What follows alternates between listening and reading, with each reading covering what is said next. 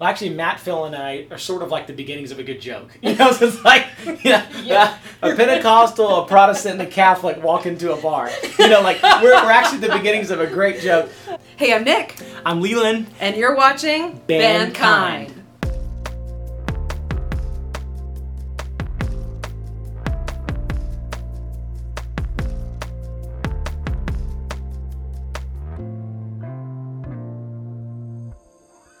Hey, I'm Nick, and I'm here with Leeland. What's up? Oh my gosh. So excited. So the last time we saw each other, we were down by the water. You were playing a guitar in Southern California. It was beautiful. It was amazing. It was like heaven on earth. It was, right? And the night, you playing and the waves rolling. Yes, it was amazing. Child, lift up your eyes. For your help draws near. Child, lift up your eyes. It'll be alright. Every tear you cry. Let the sunlight dry every tear. It'll be alright if you still have breath in you. If you still have breath in your lungs, you're not done.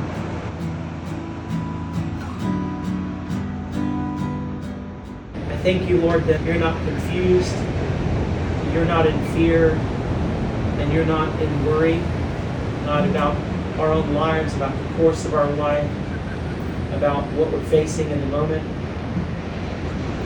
I thank you, Jesus, that although we might not have like all the perfect answers why we walk through pain and suffering, but God, we can't say that you're indifferent or far away. Because Jesus, you condescended, you came down from your throne in heaven, and you chose to be born into an imperfect world, and you put on our imperfection, you put on humanity, and you experienced all manner of pain and suffering, so that in your resurrection, Jesus, when you died and rose again, now by your Spirit, Lord God, even though we don't have all the answers, we still have the nearness of your presence in the midst of whatever we're going through. There'll come a day when you'll wipe every single tear from our eye. Lord Jesus, you are our hope. You are our future and our hope, Lord God. That everything that the enemy meant for destruction and evil, God, in our life, you will, God, turn it around for your goodness, God, and for your glory, Lord Jesus. You could be the restorer of our souls this weekend. In Jesus' mighty name, amen. Awesome. It was gorgeous. It was picturesque sunset. It was amazing. It was a really great time. And the food was good, too. The food was off the chain. It always helps when the food is really good. It encourages the soul. Oh. So, awesome. Well, talk to me about the music of You're Not Done. Yes. I love the lyric so much by itself, and it's hard for me to separate the music and the lyric, but so beautiful. Well, thank you. That's awesome. Well, there's sort of two versions of the song. There's the version that's on the album, which is done with Charity Gale. Mm-hmm. She's one of my heroes. Is she? Amazing singer, amazing leader. She's incredible. Wow. And then the radio version right now is done with Jeff Pardo, who's one of my good friends in town.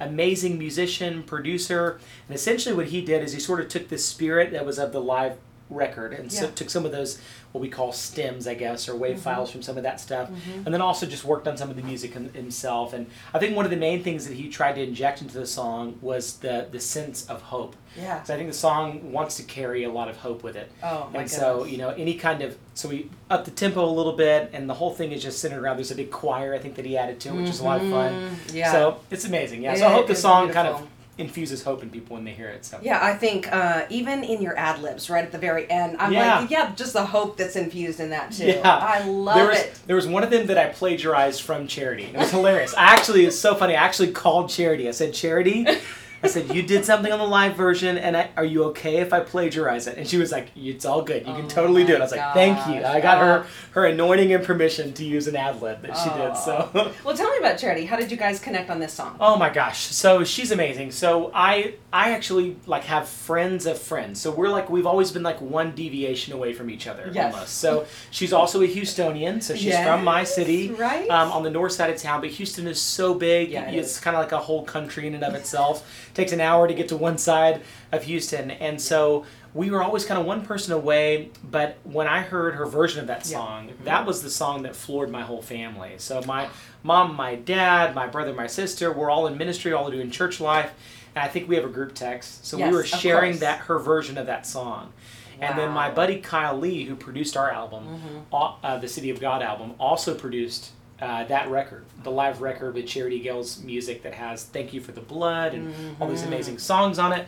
And so, so she's been a massive impact in ministry towards our family. Her and her husband are amazing writers. They wrote another song, I think, called Throne Room that also was like big in our church. So they're amazing people. Yeah, so I jumped at the bit. The first opportunity I could have to have her come be a part of the record, I knew from day one, like, we'd love to have Charity on the record. So it sounds amazing. It is amazing. Well, but it's amazing with you. Oh, thank you. Just you alone, it was amazing too. Thank you. You brought up your family, and I wanted to say that I am so blessed, and I'm not even sure how. You're not jaded. I love your heart. I love the way you experience a journey with Jesus, if I can say that. Yeah. And you were just, you guys were just talking off stage about some of the conversations you're having on the bus. Sure, yeah. But I think about your story and all that you've seen in the church, whether well, the good, bad, and the ugly, to borrow a term. And I'm so grateful that you're not jaded. Well, like, it's not easy. I think